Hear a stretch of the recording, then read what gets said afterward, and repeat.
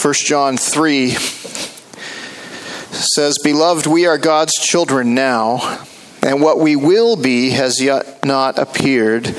But we know that when he appears, we shall be like him, because we shall see him as he is. And everyone who thus hopes in him purifies himself as he is pure." We've been singing, "My Savior first of all." He's the first one I will see. He's the first one I want to see. He is the point of it all. We've been singing some songs this morning of heaven, of home, of the kingdom. What picture comes to your mind when you think of these things? Are you looking forward to that day and longing for that day? Well, the kingdom has two aspects to it. There's the not yet, but there's also the now.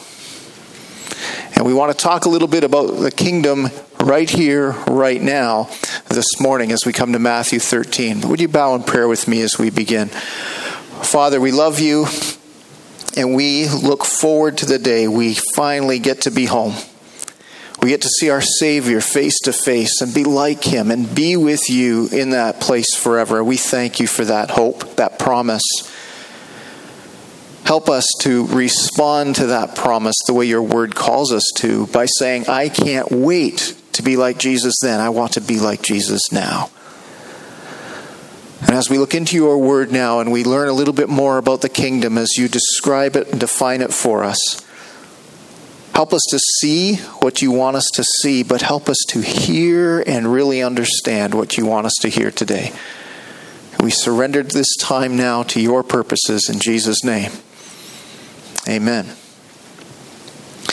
Well, finish this little phrase for me. A picture is worth 1,000 words. Donnie's hoping it's worth more than that. Right? He's our photographer. Absolutely. Okay, a picture is worth 1,000 words. Why? Because it can be difficult to describe something and have people really catch up with you and track with you and understand what it is you have seen. Have you ever met someone new and then you try to describe them to someone? That can be difficult, can't it? Well, they kind of look like this person, but not really, and they sort of talk like that person, but different. That's hard to do, isn't it? How about describing a place you've been? Maybe a trip you've been on or an event you've attended. It can be difficult to find the right words to describe something.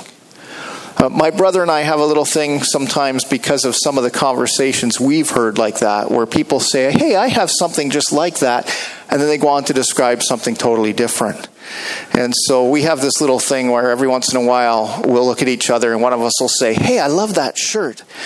We'll say, "I love that shirt. I have one just like it, only mine isn't long sleeve." Uh-oh, we're losing something here. All right, I'll stand still. There we go. All right. We'll say, "I have a shirt just like that, but you know what? It's a little different. Yours is short sleeve and mine is long. Yours has no collar, but mine does. Yours is a pullover t-shirt. I have buttons, and mine is striped and blue, and yours is really red," and we'll describe something totally different because we hear people do that all the time. Word pictures are important, though, aren't they? We need to use these word pictures to help people understand and get a better picture. I can remember talking with a couple once, and many years ago, and he told me that one of the things that helped him to understand his wife the best was she was trying to describe how she was feeling when he acted a certain way, and it just didn't really sink in. Until they were at a movie, and they saw a particular scene, and they saw the way this particular puppy had responded in a situation, and she tapped him and said, "That is how I feel when this goes on." And he went, "Whoa, now I get it." Word pictures help. Word pictures help. They help us to see and understand things a little more clearly. Well, in Matthew 13, Jesus uses a series of word pictures or parables to describe the kingdom of God and to help us to gain an understanding a little bit better of what it's like, what it's about, the nature of the kingdom, and how it works. And so we'd like to walk through Matthew 13 this morning. as we do, I'd like to take it in some different chunks, though. And so we're going to begin in verse 10, because that is where Jesus answers the question, why in the world are you using these word pictures? The disciples come to Jesus after hearing one of these stories and say, what's going on? Why are you talking like this? And he answers this question. So join me here in Matthew 13, verse 10. Then the disciples came and said to Jesus, why do you speak to them in parables? And he answered them, to you it has been given to know the secrets of the kingdom of heaven, but to them it has not been given. For to the one who has, more will be given, and he will have an abundance. But from the one who has not, even what he has will be taken away. This is why I speak to them in parables, because seeing they do not see, and hearing they do not hear, nor do they understand. Indeed, in their case, the prophecy of Isaiah is fulfilled, that says, you will indeed hear, but never understand, and you will indeed see, but never perceive. For this people's heart has grown dull, and with their ears they can barely hear, and with their eyes they have closed, lest they should see with their eyes, and hear with their ears, and understand with their heart, and turn, and I would heal them. But blessed are your eyes, for they see, and your ears, for they hear. For truly I say to you, many prophets and righteous people longed to see what you see, and did not see it, and to hear what you hear, and they did not hear it.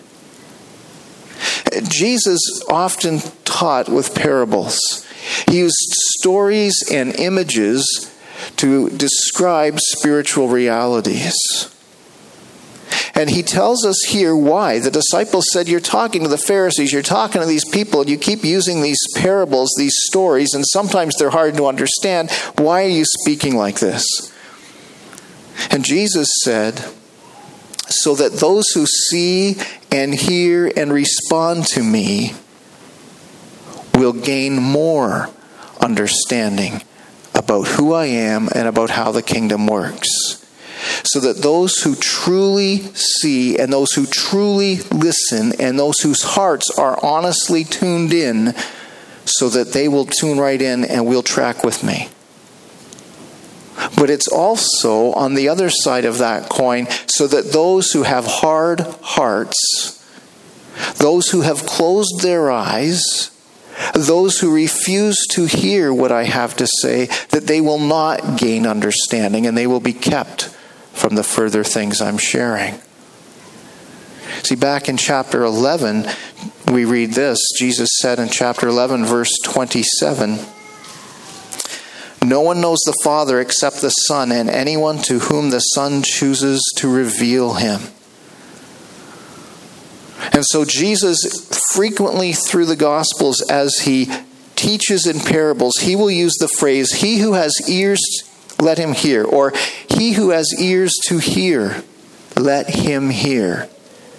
He's saying, don't just listen to this story and walk away. Are you really tuned in to what I'm saying? I didn't come to entertain you with cute stories. I'm teaching you something here, and are you really focused into what I'm saying? He who has ears to hear, let him hear. And so the question for you and I, as we hear these parables and read them today, is the same question that faced the people there in the first century, walking around Israel, following Jesus, hearing these stories for the very first time. Is my heart tuned in? Are my eyes tuned into what Jesus wants me to see? Will I really hear what he's saying? Or will I say, oh yeah, those are great stories, I've heard those before. Oh yeah, this means this and this means that. We just carry on as though Jesus were just giving us information.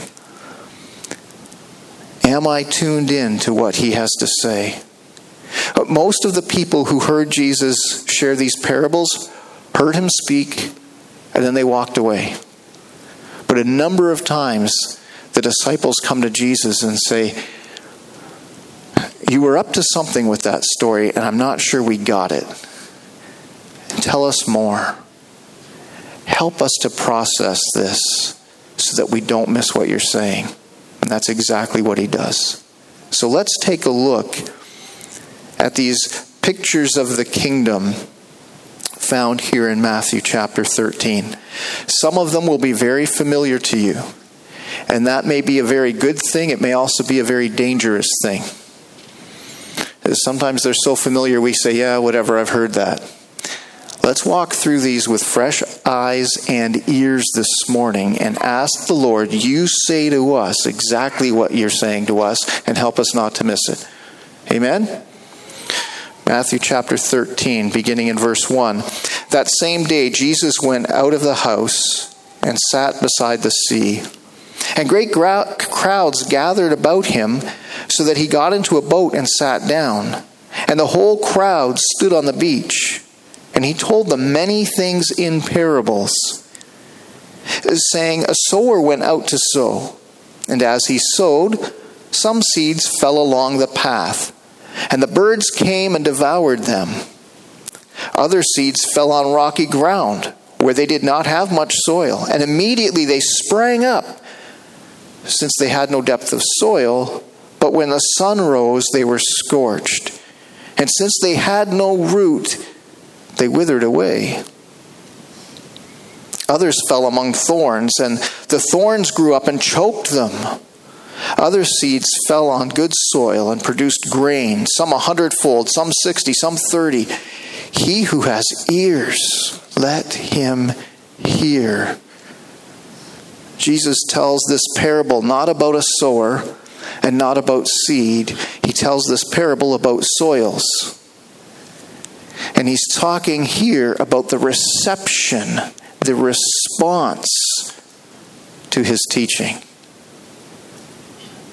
And as he's teaching and talking to this whole crowd, including Pharisees, including people that had come from the towns and villages, including his disciples, he tells this story about those that are right there listening to him speak. And he's saying, if you have ears to hear, make sure you hear this. Don't miss what I'm saying. Join me in verse 24. He put another parable before them, saying, the kingdom of heaven may be compared to a man who sowed good seed in his field. But while his men were sleeping, his enemy came and sowed weeds among the wheat and went away. So when the plants came up and bore grain, then the weeds appeared also. And the servants of the master of the house came and said to him, Master, did you not sow good seed in your field? How then does it have weeds? He said to them, an enemy has done this. So the servant said to him, then do you want us to go and gather them? But he said, no, lest in gathering the weeds you root up the wheat along with them. Let both grow together until the harvest. And at the harvest time I will tell the reapers, gather the weeds first and bind them in bundles to be burned, but gather the wheat into my barn. Here, Jesus tells the parable of the wheat and the weeds.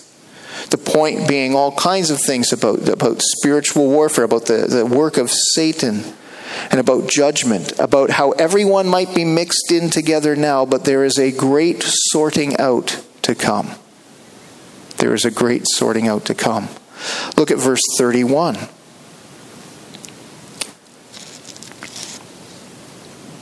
He put another parable before them, saying, the kingdom of heaven is like a grain of mustard seed that a man took and sowed in his field.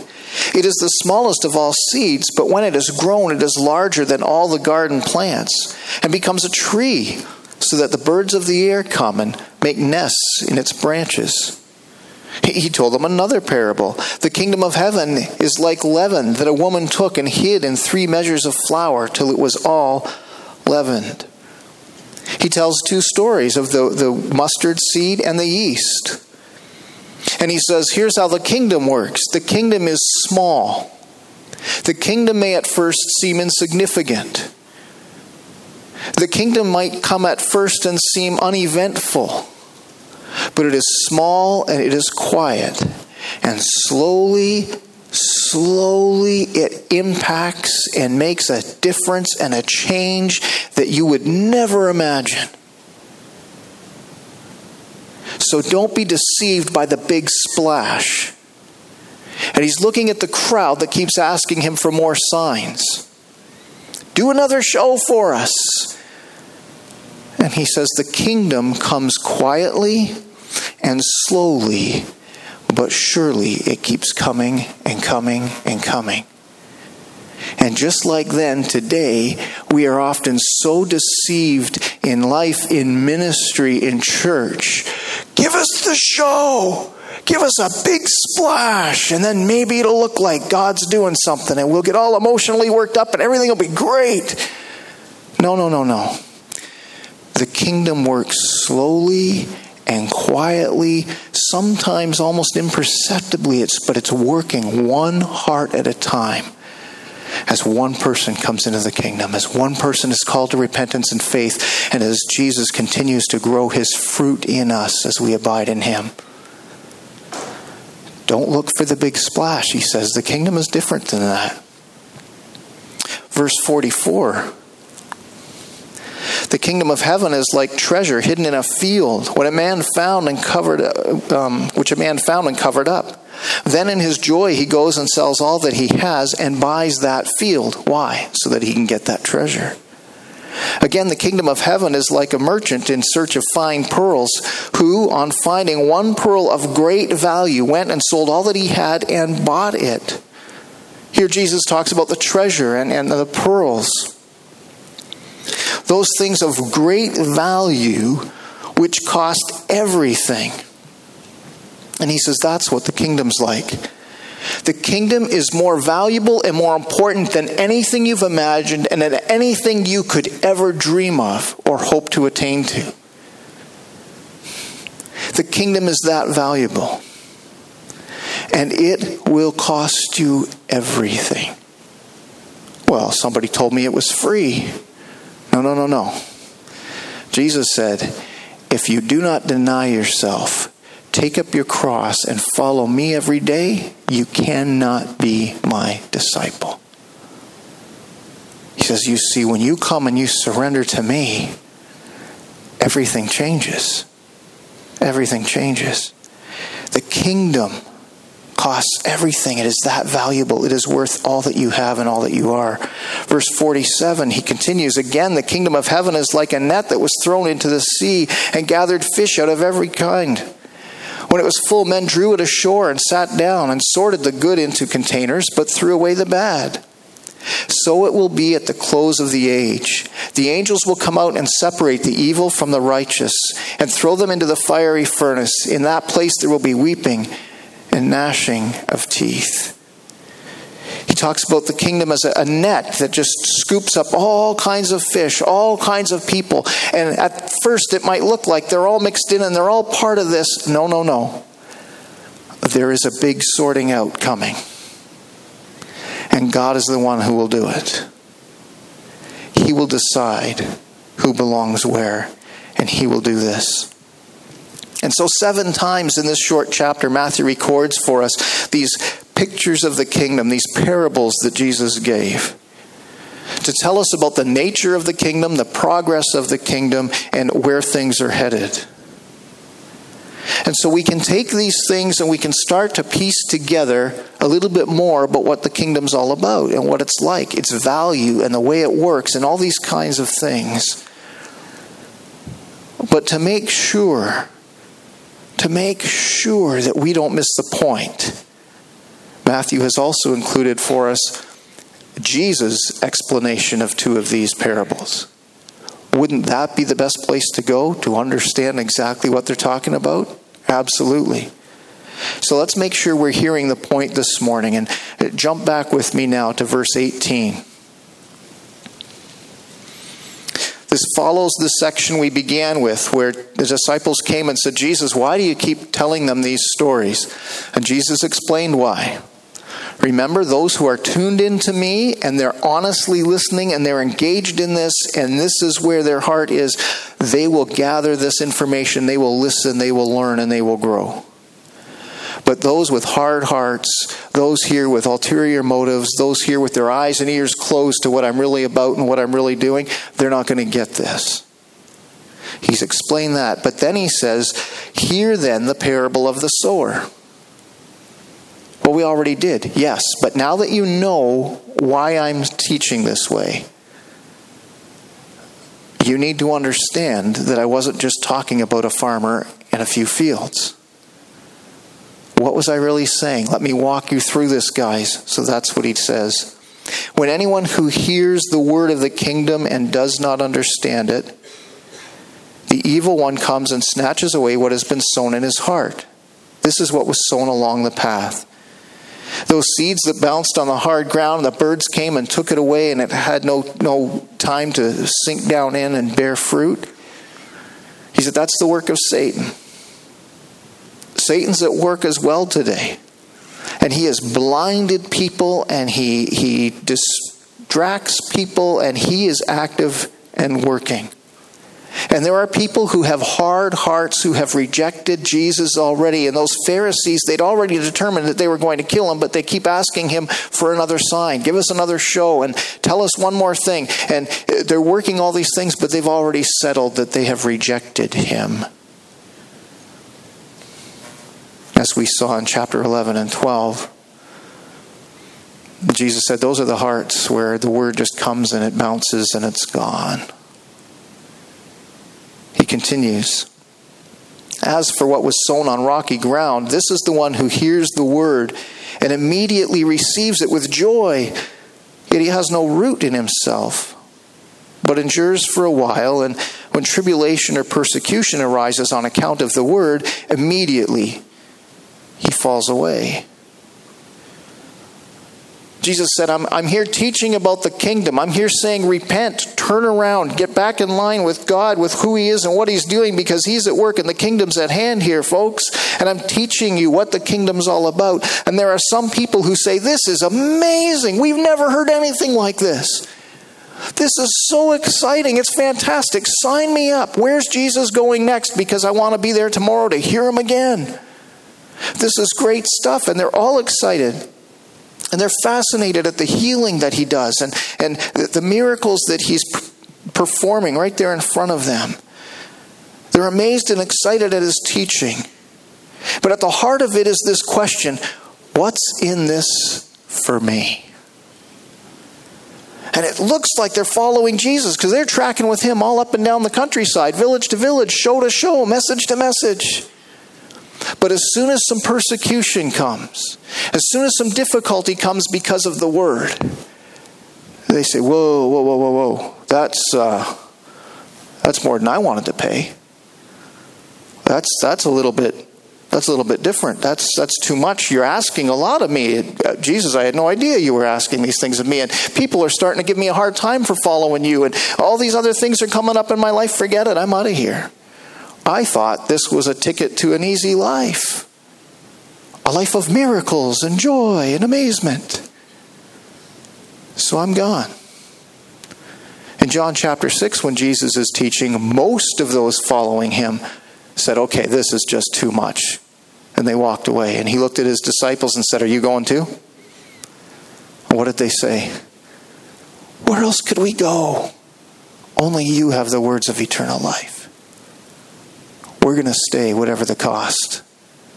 Why? The kingdom's that valuable. The kingdom is that valuable. Well, Jesus continued, verse 22.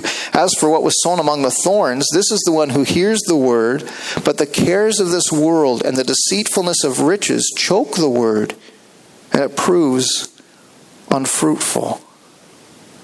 There are those who seem to really latch on and grasp the gospel, and it seems like they're connected and they're walking in the kingdom and they're excited about all of this. But as he warned us back in chapter 6, there are people that think that they can serve two masters.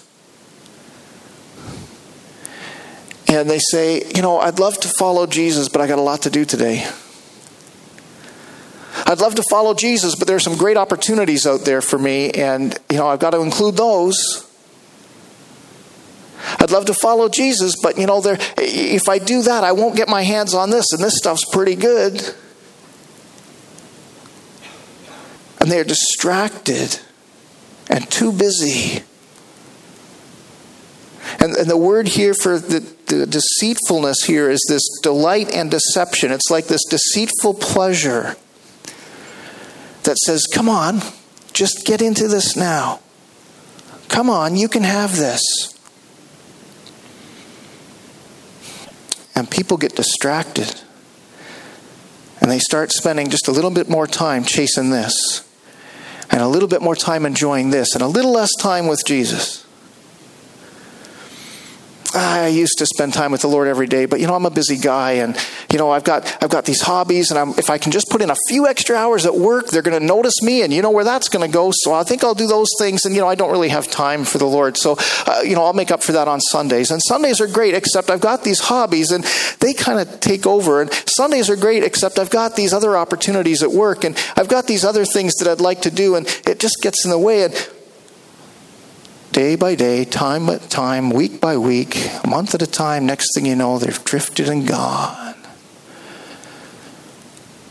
Jesus said the seed didn't really take root. It was just there in a top little layer of soil, and it looked good for a little while. But everything else around it came and choked it out. And it was done. As for what was sown on good soil, this is the one who hears the word and understands it. He indeed bears fruit and yields, in one case 100-fold, in another 60, and in another 30. How do you know if Jesus' teaching of the kingdom has really taken root? Jesus says the only way to know is fruit. Wait and watch. Water, help, encourage it, and step back and you watch and you wait for fruit. I will produce my fruit in the one who abides in me. So let me see what's really happening. You see, too often we think we are called to make decisions instead of disciples. And if I can get 9 people to repeat after me and sign a little card, I think I'm good to go. You don't find that here. We're called to make disciples, to teach people what it means to repent of sin, to turn their backs on doing things their own way, and the weight of that statement that Jesus is Lord and I am not, and what it means to follow him. And we're told to bring them along and teach them, Jesus said, to obey everything I've commanded you. Keep teaching, keep walking, keep encouraging, and watch for fruit. In John 15, Jesus said there's a lot of branches in this vineyard. Not all of them are connected to the vine. How do you know which ones are connected to the vine? You tell by fruit. Matthew chapter 7, he's already said that about those that we're teaching. Not everyone who teaches then or today. Anyone can get a book published. Anyone can start a blog and a website. Anyone can get on TV if they have enough money to start the process. Not everyone who teaches is teaching the word. What did he say in Matthew 7? Look for fruit. Not numbers and a big show. Look for kingdom fruit. That's what he says. That's what he says. We're here to call people to repentance and rescue. Not to an easy life where they just skip through the meadows now. That's not what this is about. Jesus says in the parable of the soils, interest and excitement is not enough. It's just not enough. If following Jesus just fits right into my life with no change in my heart, in my mind, in my values, and in my direction, then I need to really re-examine if I'm seriously following Jesus. If following Jesus just slips into who I am and into my routines and never comes into conflict with my way of doing things and my old way of doing things, then I got a problem and some serious questions to ask. Because following Jesus is an entire reorientation of who I am and what I'm all about. To walk with the King and honor God in all things. So this is the parable of the soils. So he says, just because I've got this huge crowd following me town to town, guys, doesn't mean you should get too excited just yet. Why? Lots of seed is going out. There's a lot of soil mixed in this crowd, he says. Let's watch and see. And by the way, he was talking to his disciples at that point, including Judas. Later, he speaks about the parable of the weeds. When we get down to verse 36, he says, "Then he left the crowds and went into the house, and his disciples came to him again, saying, 'Explain to us the parable of the weeds of the field.' So he said, 'The one who sows the good seed is the Son of Man. The field is the world, and the good seed is the sons of the kingdom. The weeds are the sons of the evil one, and the enemy who sowed them is the devil. The harvest is the close of the age, and the reapers are angels. Just as the weeds are gathered and burned with fire, so will it be at the close of the age. The Son of Man will send his angels, and they will gather out of his kingdom all causes of sin and all lawbreakers, and throw them into the fiery furnace. In that place there will be weeping and gnashing of teeth. Then the righteous will shine like the sun in the kingdom of their Father. He who has ears, let him hear.'" Do you really understand, guys, what I'm saying about this? I am here, and I am the one who is spreading my people, my good seed, my sons of the kingdom throughout the world. Our enemy, the devil, continues to work, and his sons of the evil one are everywhere. They might be mixed in together now, but make no mistake, there will be a harvest. There will be a great sorting out. There will be a time of judgment. Jesus says it's possible to be with God's people, but not be one of God's people. He says it's possible to spend time with and around God's people and to blend in, but not really be there at the heart. I'm just kind of here because it's a great group of people. And I mean, look at us, this friendly, nice group, and love to do things together. This is fantastic. And I'll just kind of slide in under the radar, and I'll just hang out. Jesus says that's a crowd. That's not a follower of Christ. It's an issue of the heart. And you can fool me, and I can fool you, and people can fool us, and we can deceive ourselves. But in the end, he says, God will sort it out. He who sees right to the heart. God knows. God knows. And just because he's left a few weeds amongst the wheat doesn't mean he's unaware or that he doesn't care. He knows, and he will sort this out. So he ends by saying again, he who has ears to hear, let him hear. Don't miss out on that, Jesus says. And so we come to the end of Matthew 13, and we ask ourselves, what is my response to Jesus? Is it kind of a surface response? And as long as Jesus solves my problems and heals my relationships and repairs any damage that I've done to others and gives me a good life and opens up good productive doors for me and in business and everything else, as long as things go my way, then okay, I'll follow Jesus. Or as long as nobody ever says anything to me, or nobody at school or at work ever laughs at me, or nobody ever attacks me for following Jesus, then I'll be in. Or do I say, I want to come and abide in Christ, and I just want him to live and produce his fruit in my life? What's the reality of my relationship with Jesus? Am I just hanging out with God's people, or am I one of his people? And when I'm reaching out to others with the gospel, what is it I'm looking for? Am I looking for statistics? Or am I looking for reality? What are my expectations? What am I calling people to? Am I calling people to repent and turn around and walk with the Savior? And then am I watching for fruit and doing everything I can to encourage them along the way? Or do I say, oh good, you think this sounds nice, sign here, and now I'll move on to someone else and just let you flounder? As the seed sinks that deep and the shoot jumps right up for a time. for a time? What are we after?